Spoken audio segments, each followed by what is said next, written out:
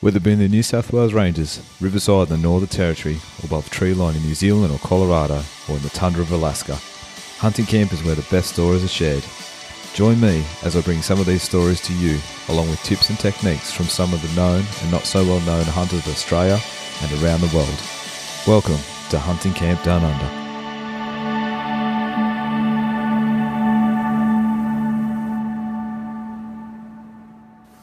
Hey everyone, welcome to Hunting Camp Down Under. I do have to apologise for the delay in getting this one out. Life's a bit crazy at the moment, flying overseas next week and just trying to get all my work finished off, things sorted on the farm and everything else it takes to get away for 3 weeks. So appreciate everyone's patience on that. I've got to thank everyone for their messages and continued support as we grow this platform. It's been great. I'm really humbled to hear from the guys, shooting messages through and the following and the sharing that's been happening. I can't thank you guys enough. And I'm hoping the next couple of months I'll get a lot more content out. Hopefully we'll get a few more episodes. I'm going to try and get them done weekly as things settle down for me personally. So I'm looking forward to that. So once again, thank you very much. Righto, this week Brad Murphy joins me to talk technical. Brad is the technical editor for Arrowhead magazine. He's well known in the 3D community and certainly a very successful bow hunter as well. He's travelled the States, travelled Australia, taken plenty of game, and certainly knows his way around the bush and the bow. So Brad jumps into various topics, helps out anybody from the starting archer to the people like ourselves who have been there for a while but just need a bit of advice to kick things on again. So Brad talks really, really well. A great conversation. We could honestly go on for hours. He's that good. So I got a lot out of it, and I really hope you guys do too. So Brad Murphy, Hunting Camp Down Under. Please enjoy. All right, mate. Let's kick this thing off. No worries, mate. All right, Brad. Welcome to the podcast, mate. Thank you very much.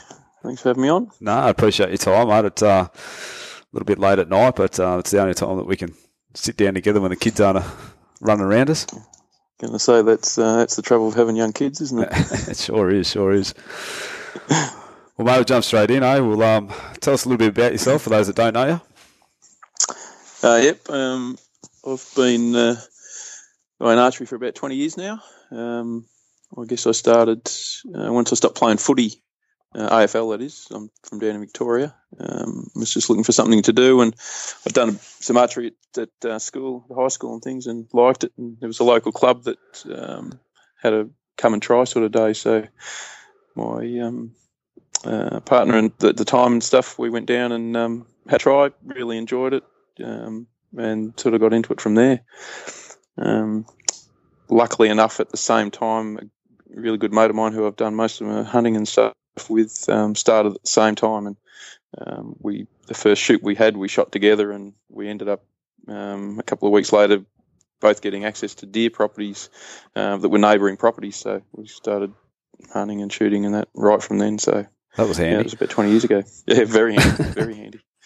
So we couldn't believe it actually. Like it's, how often does that happen? You meet someone and they get a deer property, you get one, and they happen to be next door to each other. So we cut our teeth chasing fallow for years down there. So yeah, it's good. Oh, that was a good platform to start on. That's for sure. Yeah. So I got into archery and hunting there, and sort of really got into both. Like really got into the hunting, but also the target sort of stuff. Like started off with ABA and did a lot of the ABA 2-day shoots and things like that, and then gravitated to 3D, really liked the 3D, and eventually found 3D AAA and got into that. How long ago was that, 3D AAA? I've probably been doing that 10 years maybe. Yep, righto. Yep. 8 or 10 years, I guess. Yeah, that'd be about the time. About the time I eased up on it, I suppose. Yeah, footy, and I went the other way. Started when I was younger and then went to football and everything else. Yep. Yeah. So that's the thing, like there's so many things to do. But so I think it was about 8 or 10 years ago. I guess. There's plenty of shooting in between that. Yeah, no, it was. So, so I've been got into that and stayed with the hunting all the time. I'd go to a 3D shoot, and if I shot well, I thought, yeah, I'm going to be a 3D archer from now on. And if I shot shit, I thought, shit, I'm going hunting next week. And then, I'd go out hunting, and I wouldn't see a deer and wouldn't get a shot or anything, and think, I know I'm giving up this hunting. I'm going to make the 3D. Yeah. But yeah, no, it's all good fun. Yeah, that's awesome. Well, you've obviously excelled from there. You obviously, for the people that follow you online and social media, you've gone into coaching. You took a big leap. Well, what was it, a few months ago now? You're sort of going into the coaching side of things. Yeah, I've been sort of probably 10 or more years ago, I got myself a bow press and that because I was sick of having to go to a shop to get a bow tuned or put a new peep in or anything like that. So ever since then, I've really done a lot of work on my own bows and then helped other people out and things, mates around here and things. And that sort of slowly progressed over the years. And earlier this year, I decided I might start trying to advertise and see if I can help out a few more people. And it's been unbelievably successful. Not only just coaching people here, but I've been running a few seminars, bow hunting, archery seminars around the place as well. And so it's really just taken off. It's been quite good, and something I really enjoy. I've been writing for South Pacific Bow Hunter, or it's now Arrowhead magazine, for about 5 or 6 years, and I really got into that as well. I enjoyed helping people and stuff, and I mean that's part of my job. I'm a physio, so I'm into helping people all the time. And I just found with archery that a lot of people get into the sport and they enjoy it initially. It's something new, and they're reasonably good at it. Most people are reasonably good at when they start it, but then after a while they sort of start to level out or actually get a little bit worse, and you lose a lot of people to the sport. They give up on it. And if there's not some quality coaching or people that they can go and see to help them improve and work out the little problems that they develop, then we lose people to the sport. And I like helping people. I get enjoyment out of people getting better and things, and I think it's good for archery. I enjoy archery and I want it to thrive. So the more people that do it, the better for me and for everyone. So definitely. Do you find when we? Well, I know this is probably a little bit come from myself, but the more we get into it, and do you find that we become more technical, and then all of a sudden we start sort of maybe going backwards? Yes, definitely. Yep. And the more you shoot, the worse you can get at times. Yep. The more you care about it, and that's really where sort of target panic comes in with a lot of people.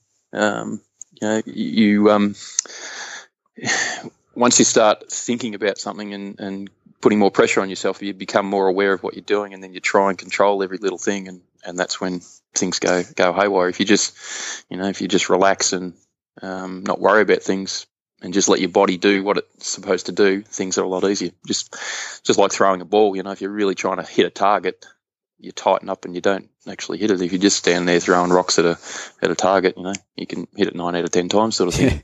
Yeah, for sure. Yeah, I noticed when. Sorry, mate. Go ahead. No. Yeah, so you're right. Definitely, the more you do it, the more you get into it. A lot of the times, the worse you become, and that's what I mean. We lose a lot of people.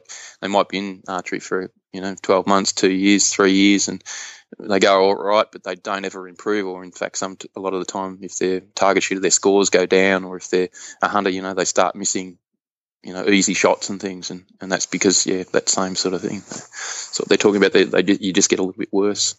Mm. Yeah, it's an interesting sort of development, I suppose you could say. And the ups and downs in it's probably what gets me. You just walk out one day, shoot like an absolute dream, and then walk out the Sunday or more so relaxed, and then go down. Just can't hit a target. Yep.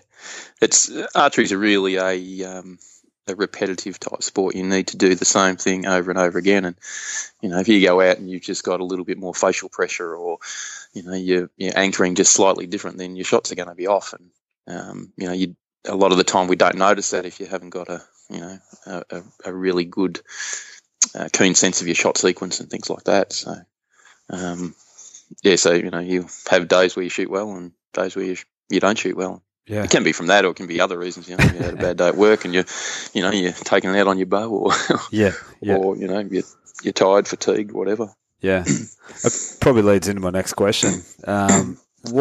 What's the most common problems you see as a coach, and obviously someone that's been in the game for a long time? What's the most common problems you see? Probably one of the three most common problems I see with beginners, and when I say beginners, people that have been shooting for even up to 2 or 3 years. Probably the first one is the grip on their bow.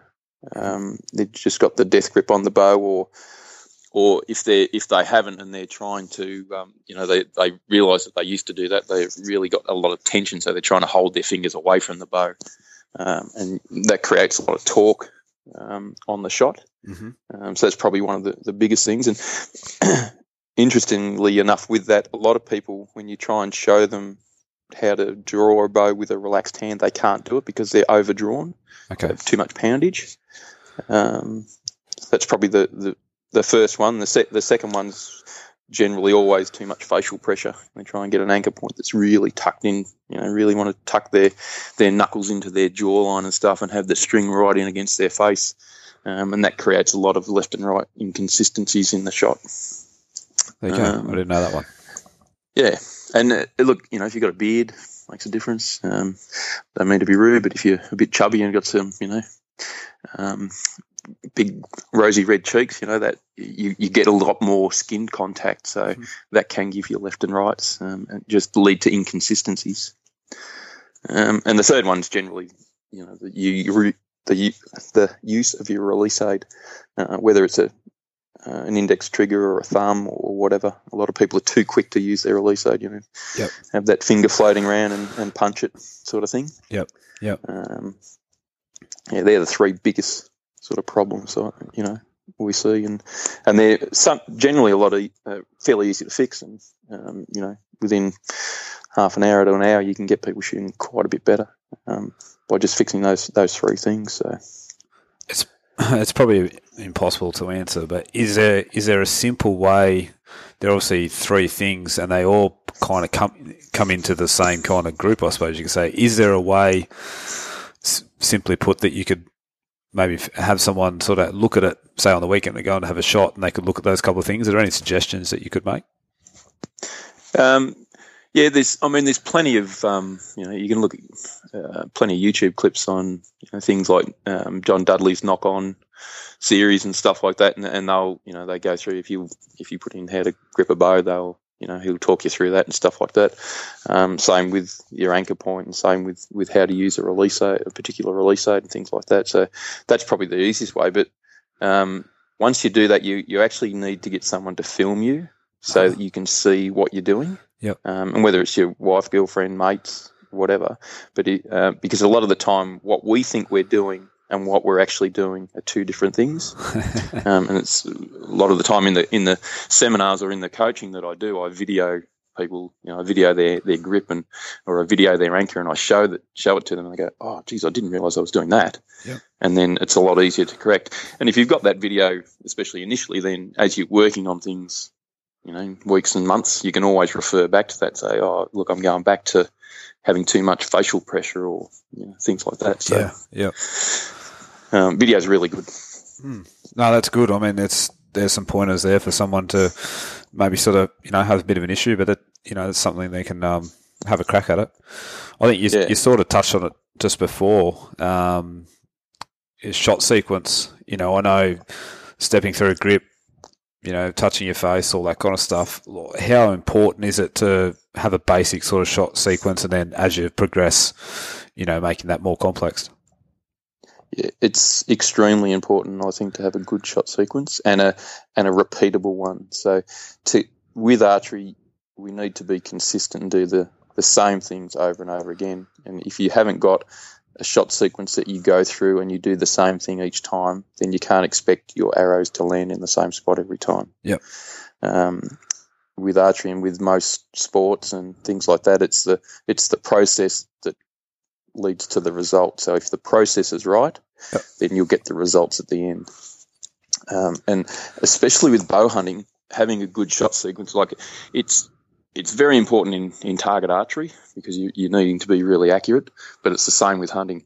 With target archery, there's probably a little bit less pressure on you, and it's slower. You can take your time. Yeah. Whereas you really need a good repeatable shot sequence that you can fire through automatically when you're hunting, because when the pressure's on, when that big 6x6 red deer pokes its head up and stuff, and you've got 30 seconds or 10 seconds to shoot or something. Yeah.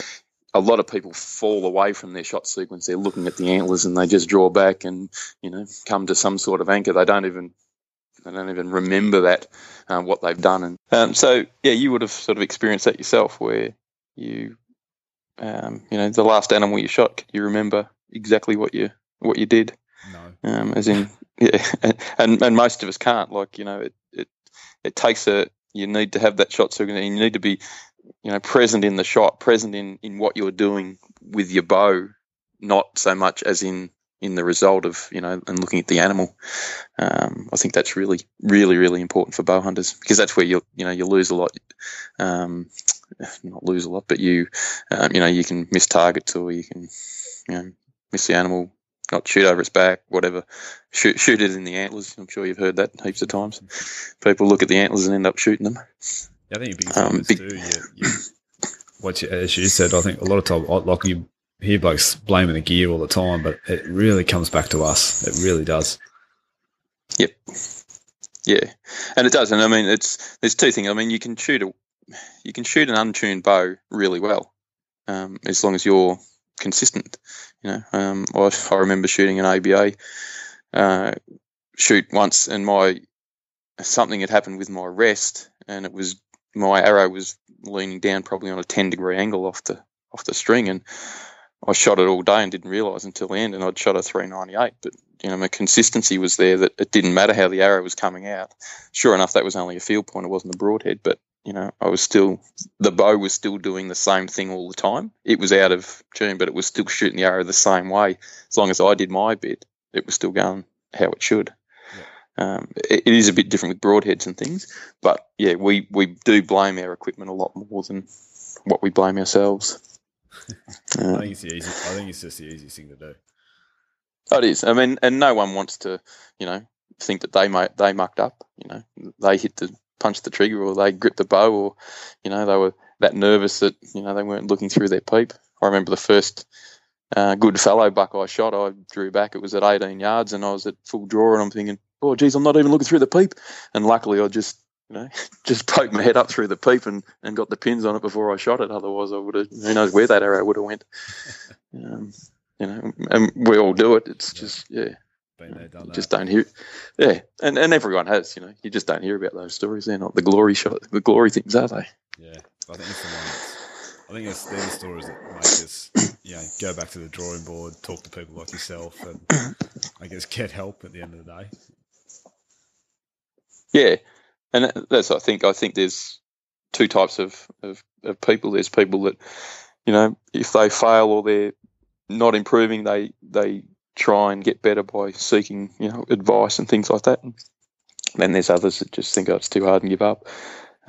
And I really want to try and help as many people as I can, so that we don't have those people giving up. Because it's a really good sport, archery and bow hunting. Love it. Yeah, definitely, it's it assumes, well, my life, and I know it assumes yours as well. So, what kind of assumes? And look, you can guarantee that just about everyone listening to this podcast would too, because otherwise we wouldn't be listening to it. Yeah, most definitely. Most definitely. You mentioned it before, and I think you sort of covered it just in that topic there. But target panic seems to be a big thing. I know we've all been through it, still go through it. I think it comes back to the pressure of, I guess you say the pressure of some of the trips or the trophy that you're chasing. Have you got any sort of basic tips, I suppose, that people could use to maybe overcome a bit of target panic? Yeah, look, target panic is a big thing, and most people have it, or if they haven't, they will have it, and have some degree of it. Not everyone gets full blown target panic. I had it pretty bad, where I couldn't bring the pin onto the target without it going off, and me not even realising I'd shot, sort of thing. And it gets back to what we were talking about before, about you in a stressful situation, you become very aware of what you're doing, and you try and over control things. So instead of something being just a natural flow, you try and really have that pin, on the target, on the vitals, whatever it is, and end up then, once it's there, then you want to sort of punch it, and that's really what target panic is. It's all that pressure that we put on ourselves, whether it's targets or shooting animals and stuff like that. So the best way to overcome that is to change your release aid. You need to change the style of release aid you have, and then develop that good shot sequence and practice your shot sequence. Don't practice shooting, shooting a target. Just practice your shooting. So what I get people to do when I coach them, and anyone that's got any form of target panic or anticipation, or they're a bit too quick on the trigger, so to speak, I get them to shoot at 10 yards or even 20 yards, but without a target up. So they've got nothing to aim at. So I don't really subscribe to the old blank barrel shooting where you do it with your eyes closed and things. I think you need to do it with your eyes open, and you need to have the sight on and things, just because that gives you that mental picture of that's what you're going to go to. But don't worry about aiming. Instead of aiming, you're just thinking about your shot and your shot sequence. Yep. And if you can do that and control that, then it's surprising without aiming how well you'll group, just by that consistency. Our brain wants us to shoot an arrow in the center anyway of a target. So we can not think about that so much and think about our release perhaps, or expanding through the shot, pulling back through the shot, and then the arrow will find its own way there. I think it's quite important for people to change a release aid, because it's really hard once you've got any form of target panic to overcome that using the same release aid. You need to actually use something different. So you're learning a whole new sequence, and that's easier to do. I really like people to use like an evolution release, or John Dudley sells the Silverback. So it's basically a tension activated release. So the release goes off by just building up tension. So it'll go off, or it goes off by itself under pressure. So you don't know when it's going to go off. So you can't, you haven't got control to hit that thumb button or pull that index trigger. And I think that's a really good way to get over target panic, but it's also a really good training tool to get a good shot, a good follow through, and a good expansion to have a really good shot. I used an evolution for probably a couple of years for everything, for target, for hunting, for everything, and that really improved my shooting. And so whereas now I can use any release aid and use it quite well, because I'm used to that. But if I go to a thumb release aid for a while, I'll start to get a bit of target panic back. So I have to go back to using a hinge or a tension, a pressure release. So I think that's probably the biggest thing if you're getting any target panic, is to change your release, go to a back tension, and practice, like get a really good consistent shot sequence, and just practice that.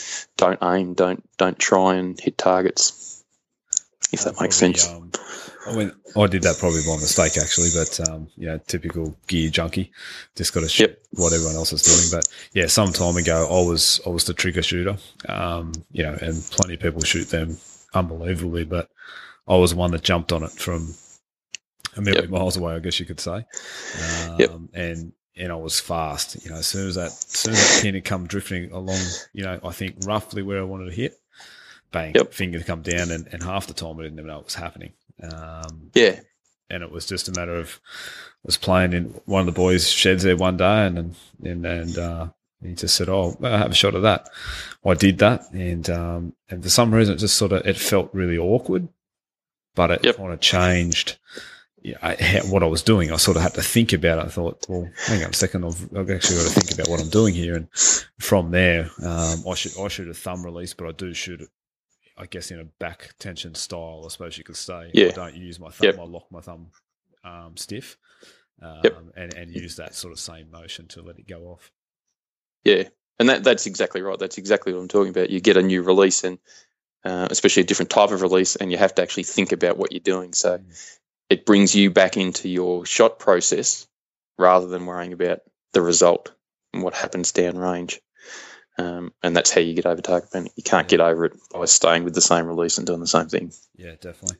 And I mean, some people, you look into it and go, oh, we don't have to get that technical, but I think it just, as coming right back to what you said, it makes it more enjoyable. You're less likely to give it up sooner, or go back to something you did before, whether it was another form of hunting or whatever. But I think all these things in small portions, can really help all of us, I think. Yeah, definitely. And it's, there's varying degrees of target panic, and there's varying degrees of bow hunters and archers. Like, I'm into it. I shoot, every day. I love it. And I've got mates that shoot, every couple of weeks and stuff. They're not going to get target panic anywhere near as bad as what I had it, because I was, really keen on it and really wanting to be, a really good, accurate shot. And so, I was concentrating on, I was worrying more. There was more pressure on me, whereas if you're just going out and flinging arrows, you're less likely to have that. But the same rules apply. You'll still have a bit of that. It's just what it is. There's very few people that can. Sorry. No, you go. I was just going to say there's very few people that can, shoot well, like command shoot. So know that they're on the target and just punch it, sort of thing.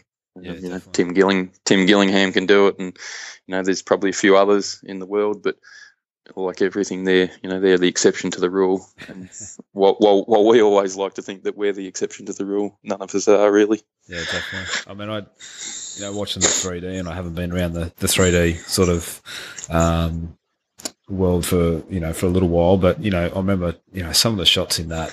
The guys were just always at the top, and I know you've been there too, but just consistently always shot well, and you always wondered what it was. And I think they'd probably tell you the same thing. They learnt that shock sequence and, went through all the, the steps that you've just mentioned. And I guess that's where and I know they have their bad days too, and probably have bigger ones than what we would, but, they're certainly awesome to watch.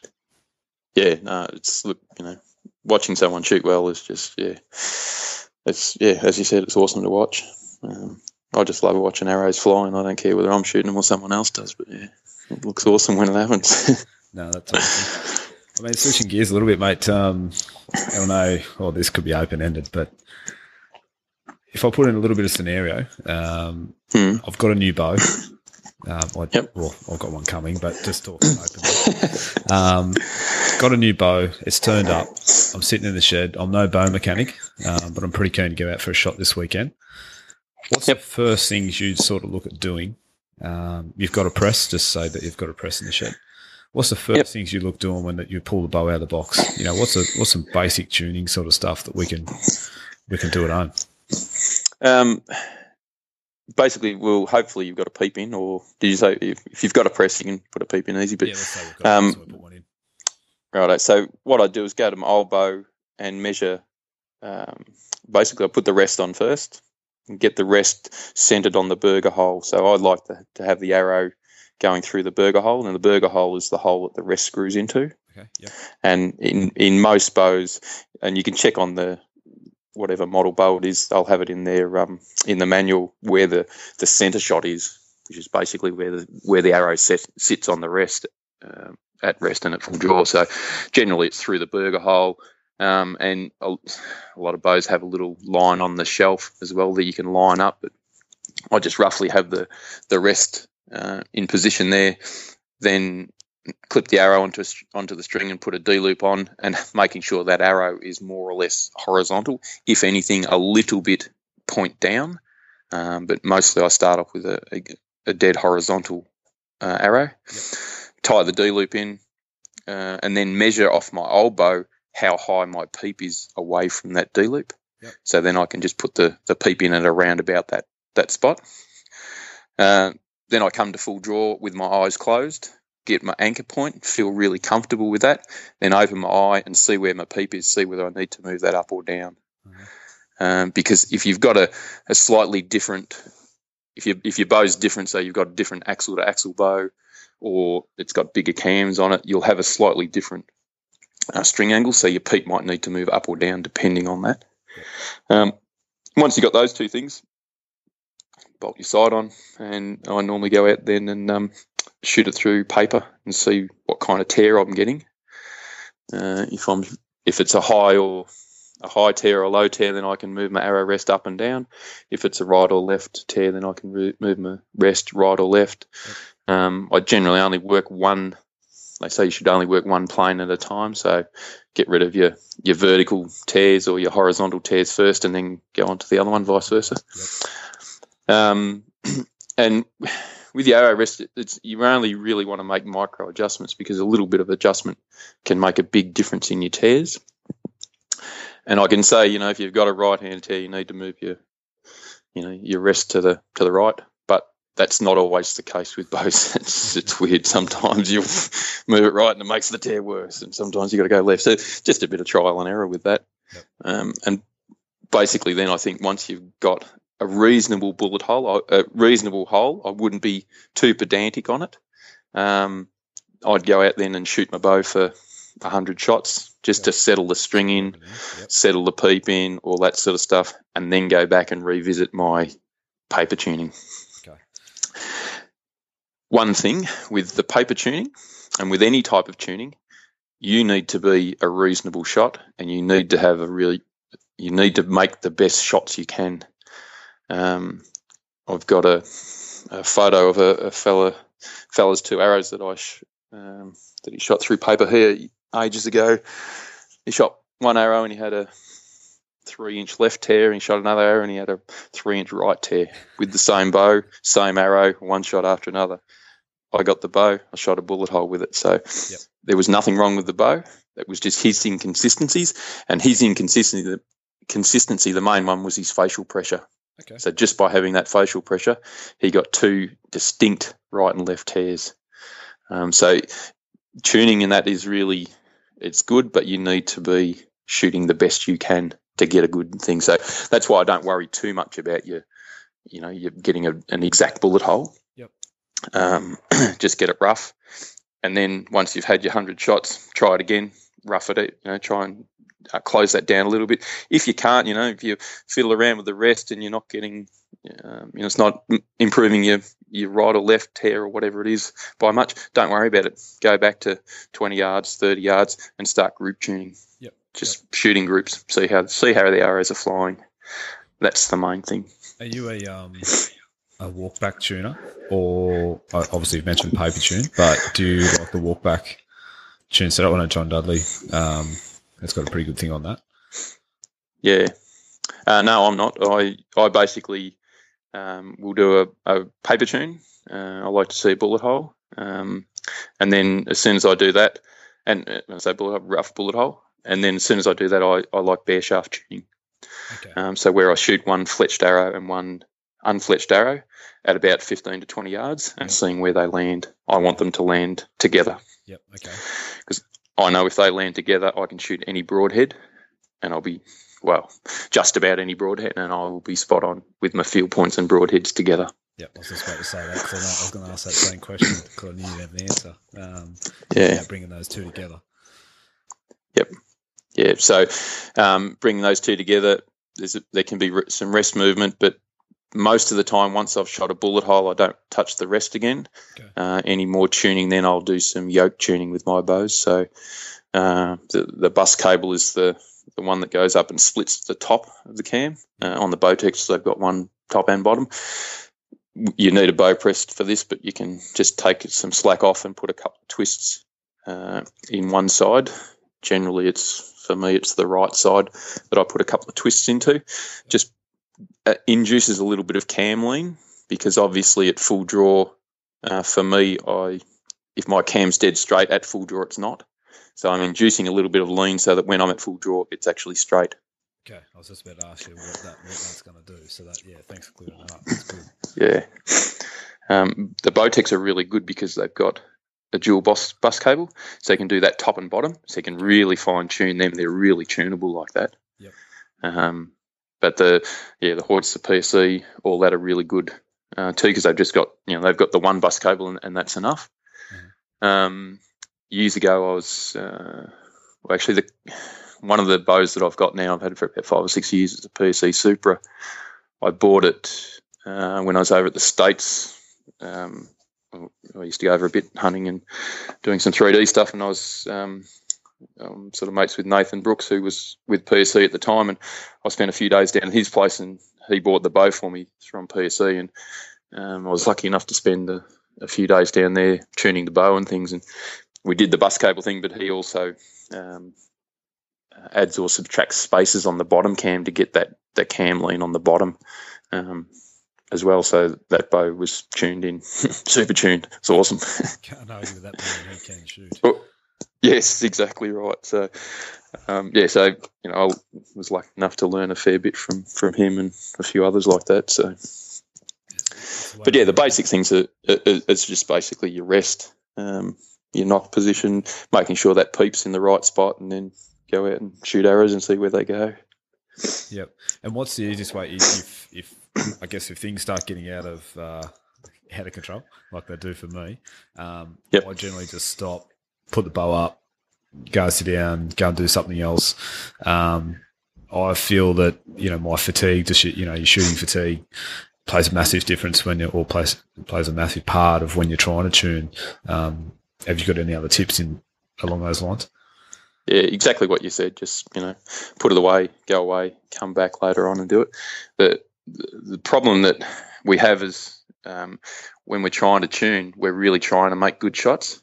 Yeah. So it's a bit like if you're really trying to, shoot a good score at a target thing, or you're inducing a little bit of target panic, and you're overcomplicating your shot because you're trying to be, right, I've got to get this arrow through this bit of paper and I've got to have a good shot. So you start concentrating too much about that.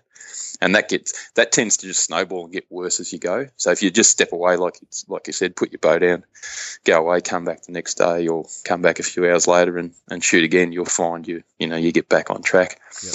If all else fails, take the rest off, put it back on again, start all over again. Start again.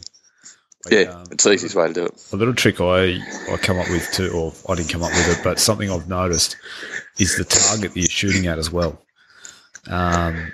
I find that a nice big flat face, rather than trying to shoot a 3D target or one of them 18-1s, I find them I can't shoot them at all. And I found that when I got a nice big face, small dot, 20-cent piece dot or something like that, if you want to shoot at a mark, I find they can really hone in your the arrow spread, I suppose you could say. Yeah.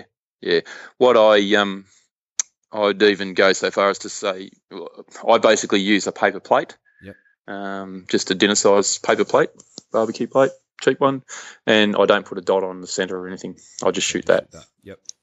And you'll be amazed how your brain wants you to shoot in the centre of that. Okay. You don't need that dot, and I prefer people not to shoot a small dot, because that then does induce target panic, because you're watching your pin float around on that. When it's out, then you're trying to get it back in, and if you've just got the big paper plate, your dot doesn't fall out of it, so you're nice and relaxed, and you can just shoot. And you'll be amazed how your brain wants you to, wants to centre that pin on the middle of the plate. You're fixing all my third world problems here. It's a free consultation, this, wasn't it? That's awesome. I knew that's what it was. It's method in my madness all times. Yeah, that's right. No, but I did a seminar with George Riles, who's one of the top US archery coaches and stuff. Did a seminar with him in October in December or something last year, and he was talking about not aiming.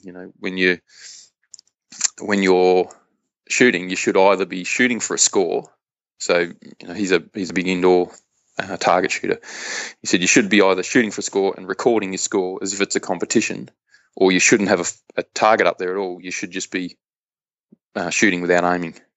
So just concentrating on your shot, concentrating on that expanding. So I do a similar sort of thing when I'm coaching people, but I use the paper plate thing at about 20 yards, so that you've got some reference of where your pin is, but don't worry about aiming. Just try and go through your shot, and it's amazing how tight people's groups are, and they won't, they can't believe how well they're shooting without aiming. It makes sense. And just let that mind take over, I suppose you could say. That's it. Yeah. Well, you're getting back to concentrating on the process, which is, your shot sequence and activating your release properly. And if you do that well, then the results will end up, you'll get the results. That's awesome. So a fellow that, one of the first coaches I had, where I went to, was James Park. He's down here in Victoria. One thing that stuck in my mind, he said, when you're shooting, especially if it's windy or anything like that, just think someone's filming you and you want to make the best looking shot you can. Don't worry about what's happening down on the target, because that'll take care of itself. If you just imagine someone's filming you and you want to make the best shot, look the best you can on camera, your results will come. And it's true. It's what happens. Yeah, no, that's true. That's a really good tip. That's something to remember. I'll take that one on board, and hopefully a few others will as well. I think that's a good one. I like that one. Yeah. I said that I've got the new bow, which I have. I've just ordered an Expedition Excursion 6. So, excellent. Great thing to do 6 weeks out of travelling. Don't worry, I'm looking at buying one tomorrow. That's how I do these things. So we're bad at each other. But yes. I guess, for someone that's looking to update a bow, or someone that's listening to this that thinks they might want to take up archery, what's, I guess, 5 things you would look for in a new bow? First thing I like to see when people, I think about is basically the axle to axle length of the bow, in regards to your draw length. So I've got a long draw length. I've got a 31.5 inch draw length. So I need a long axle-to-axle bow. And because of the longer axle-to-axle bow, the less acute my string angle is going to be at full draw. So my peep's going to be closer together. I'm going to be able to get a good anchor with the string touching my nose, and all those things. Yep. So I used to have a sort of rule. If you have a 30-inch draw length, then you need a 36 axle-to-axle bow as a minimum. If you've got a 29, you can go down to 34. If you've got a 28, you can go down to 32. Yep. And that worked well for a while. But then nowadays, there's a lot more bow companies coming out with bows with bigger cams. Yep. And so the bigger cams actually work like a longer axle-to-axle bow. So I know I shot the Bowtech Rain a while back, and it's got big cams on it. So the string angle's a lot less acute for a bow that size. It's only a 33 axle-to-axle bow. Yep. So if you get the chance, your pro shop should be able to fit you out with a bow that's going to be at your draw length, have not too aggressive a string angle. I think that's really important, because that's going to give you a lot better consistency if you can have a really good anchor. Yeah. The next thing I think of is cam and cam design. So I don't like speed bows. I don't think anyone needs a speed bow.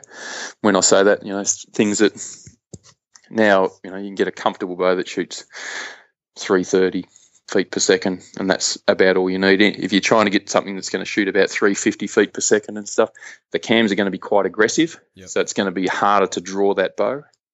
And then also harder to let that bow off if you need to let down. So in a hunting situation, that's really important. You want, if you're cold or if you've been sitting for a while, you're sitting in a tree stand or whatever, kneeling down, it's hard to draw a bow as it is. And if you've got an aggressive cam, it's really hard to draw that bow comfortably and smoothly so the animal can't see you. And the same thing if you're at full draw and the animal walks behind a tree and you've got no shot and you can't hold for that long, you've got to let it down. You need a smooth bow that you can let down comfortably with the arrow bouncing around. Yeah, yeah. I think that's really important. Brace height is somewhat important as well. So brace height is the distance between the string and the back of the rest. Used to be really important until the string stops came in. So now with a string stop, it's not as important. But the longer the brace height. So the brace height on my bow is about 7.5 inches. Yep. So the the bow is on the string for a less amount of time. If I had a 6-inch brace height, the arrow, would be on the string for a longer amount of time. So there's more chance that I can muck up something. I can do something to the bow to affect that arrow. So the longer, the bigger the brace height, the less chance you have of, being able to do something to muck up the bow. Yep. Now, again, that's dependent on draw lengths too. I've got a 31.5-inch draw length, so 7.5-inch brace height for me is probably like a 6-inch brace height for someone who's got a 28-inch draw length. Okay. Yeah. Yeah. So we're about the same. Yeah. The fourth thing's probably the grip on the bow.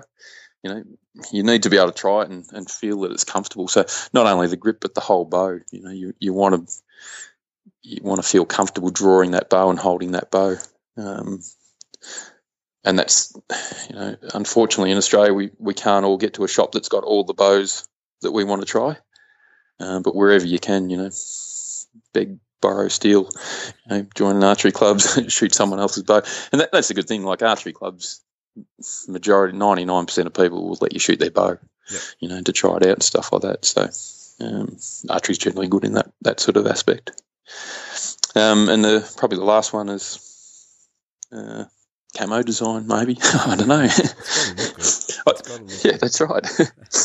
But probably physical weight of it is a big thing, depending on what kind of accessories you've got or you're going to get. Mm-hmm. So the heavier a bow, the more stable it's going to be at full draw. So your pin's going to float nice and softly. The lighter your bow, the more your pin's going to wobble round. Yep. But if you're going to be someone who does a lot of backpack hunting, you might want that lighter bow because you've got to carry it. Yeah. If you're someone that's just going out on the weekend, you're driving, you're walking a couple of 100 metres and then you're whistling foxes and things like that, you can go with a heavier bow. Yep. The lighter bow, you can obviously put heavier accessories on. So, some sights and stuff now are really heavy, and same with rests and stabilisers and things like that. So with a lighter bow, you can put more of those things on and still have a reasonable weight. Yep. Whereas a heavier bow, you need to go lighter in all those things. So, that's probably about it, I reckon. That's been part of the change I made.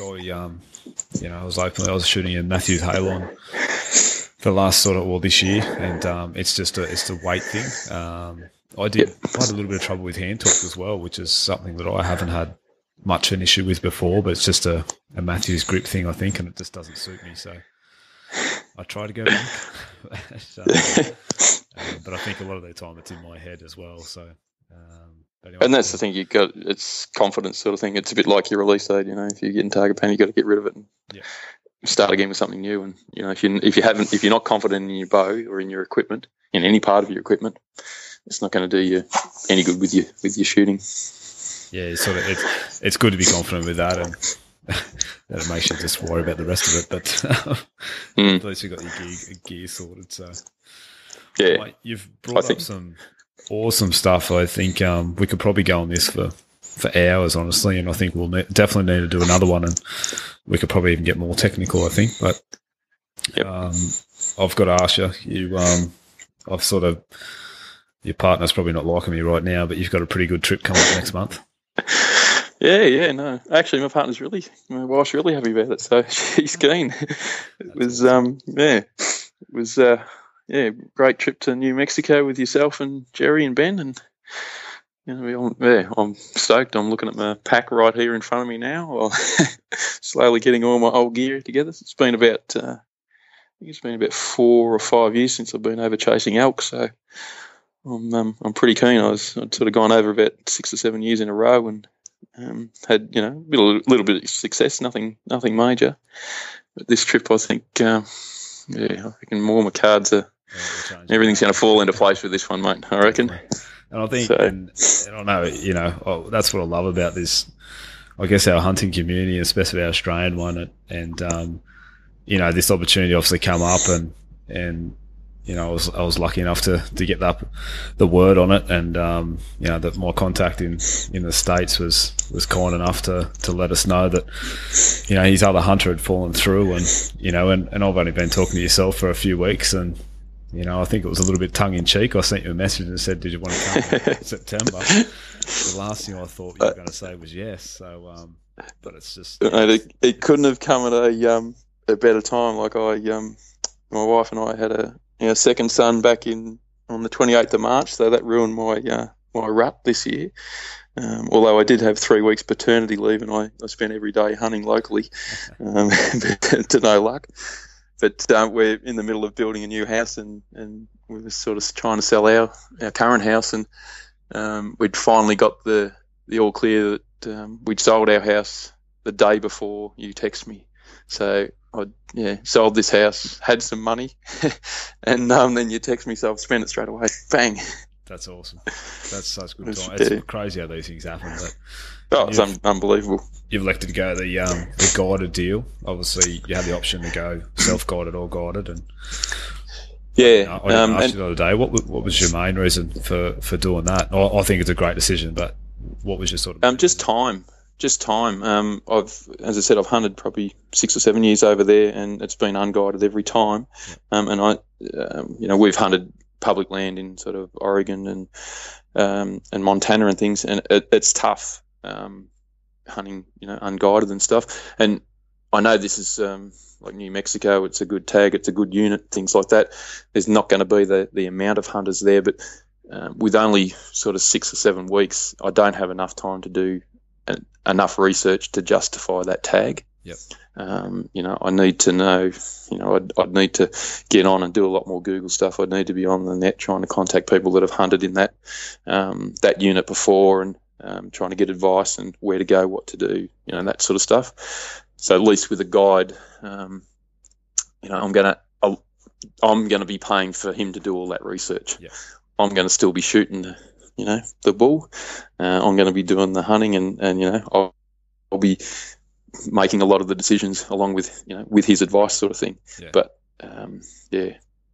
that all that research that I haven't been able to do. If I had known that I had this tag a few months ago, 3 or 4 months ago, then I'd have enough time to perhaps do that and do it myself. But I just don't. So I think it's awesome, and I mean, credit to you to go that way. You've done it the other way, and I don't think there's a good and bad neither way. I think it's whatever you feel like at the time, and you'll certainly enjoy yourself. It takes a little bit of pressure off. Some of that homework's done for you, and logistically, it really helps too. Obviously, I hunted your tag, the same one last year, and just the earlier season, so the early archery, which is where you guys we're going straight into the what should be the peak rut sort of thing. The peak of it, yeah.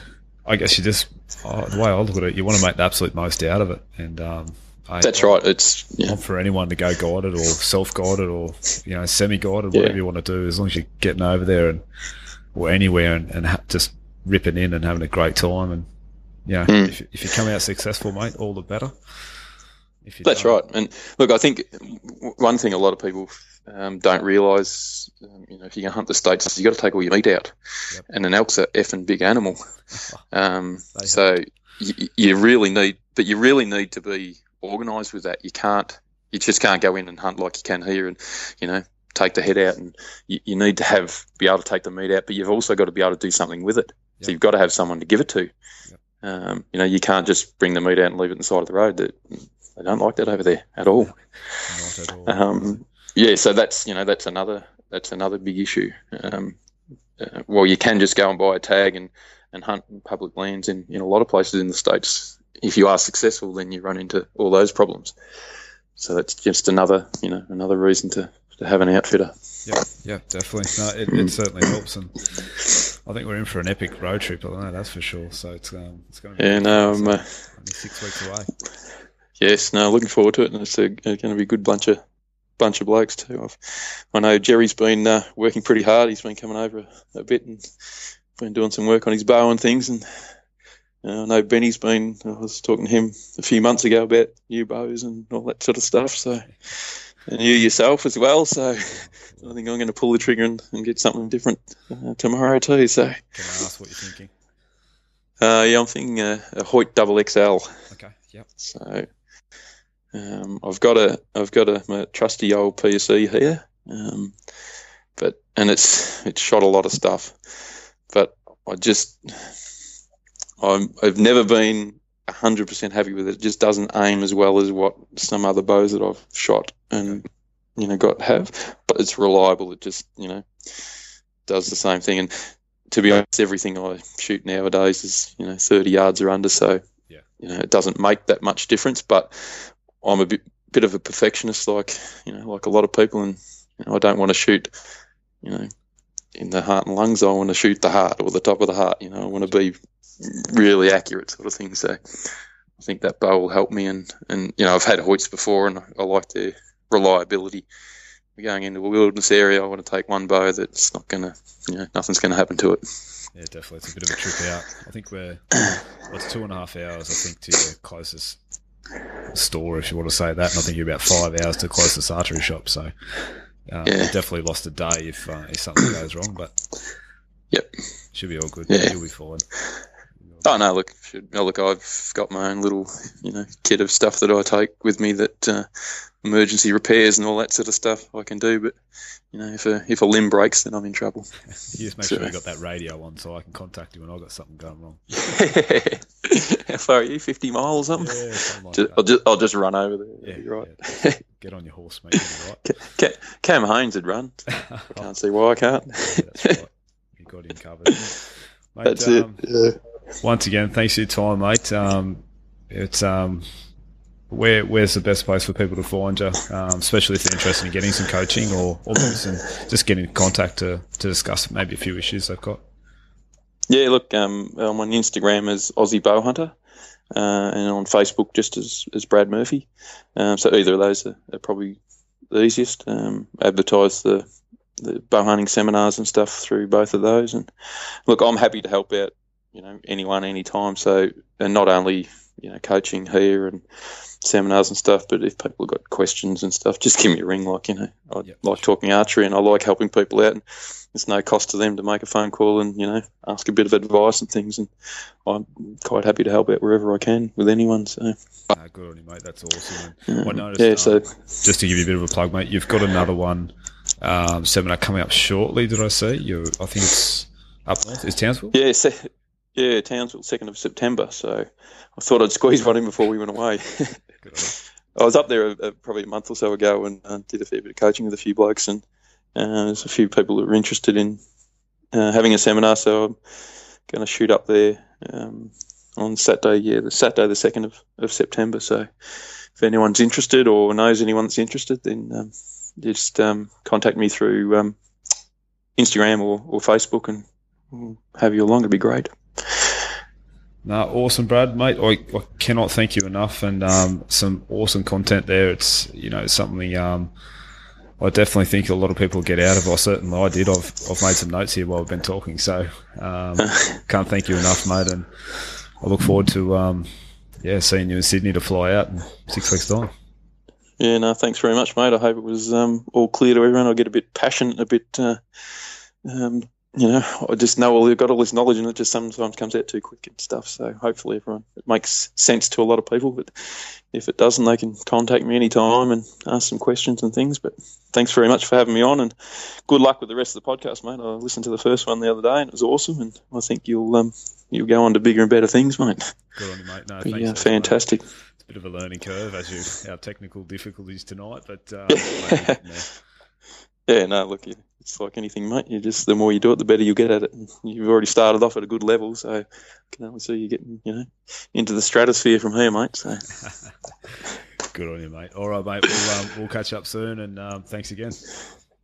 No worries. Cheers, Halsey. Good on you, mate. Hey guys, thanks for listening to the Hunting Camp Down Under podcast. Be sure to follow us on Instagram at Hunting Camp Down Under. Send me a direct message with any general questions or further information on any of the topics that were discussed during the podcast. Or if you have a great story to tell and would like to share it, be sure to hit me up. I'd love to have you on the podcast. You can also email me at huntingcampdownunder@gmail.com. That's it from me this week. May the hunting gods be with you on your next adventure. Bye for now.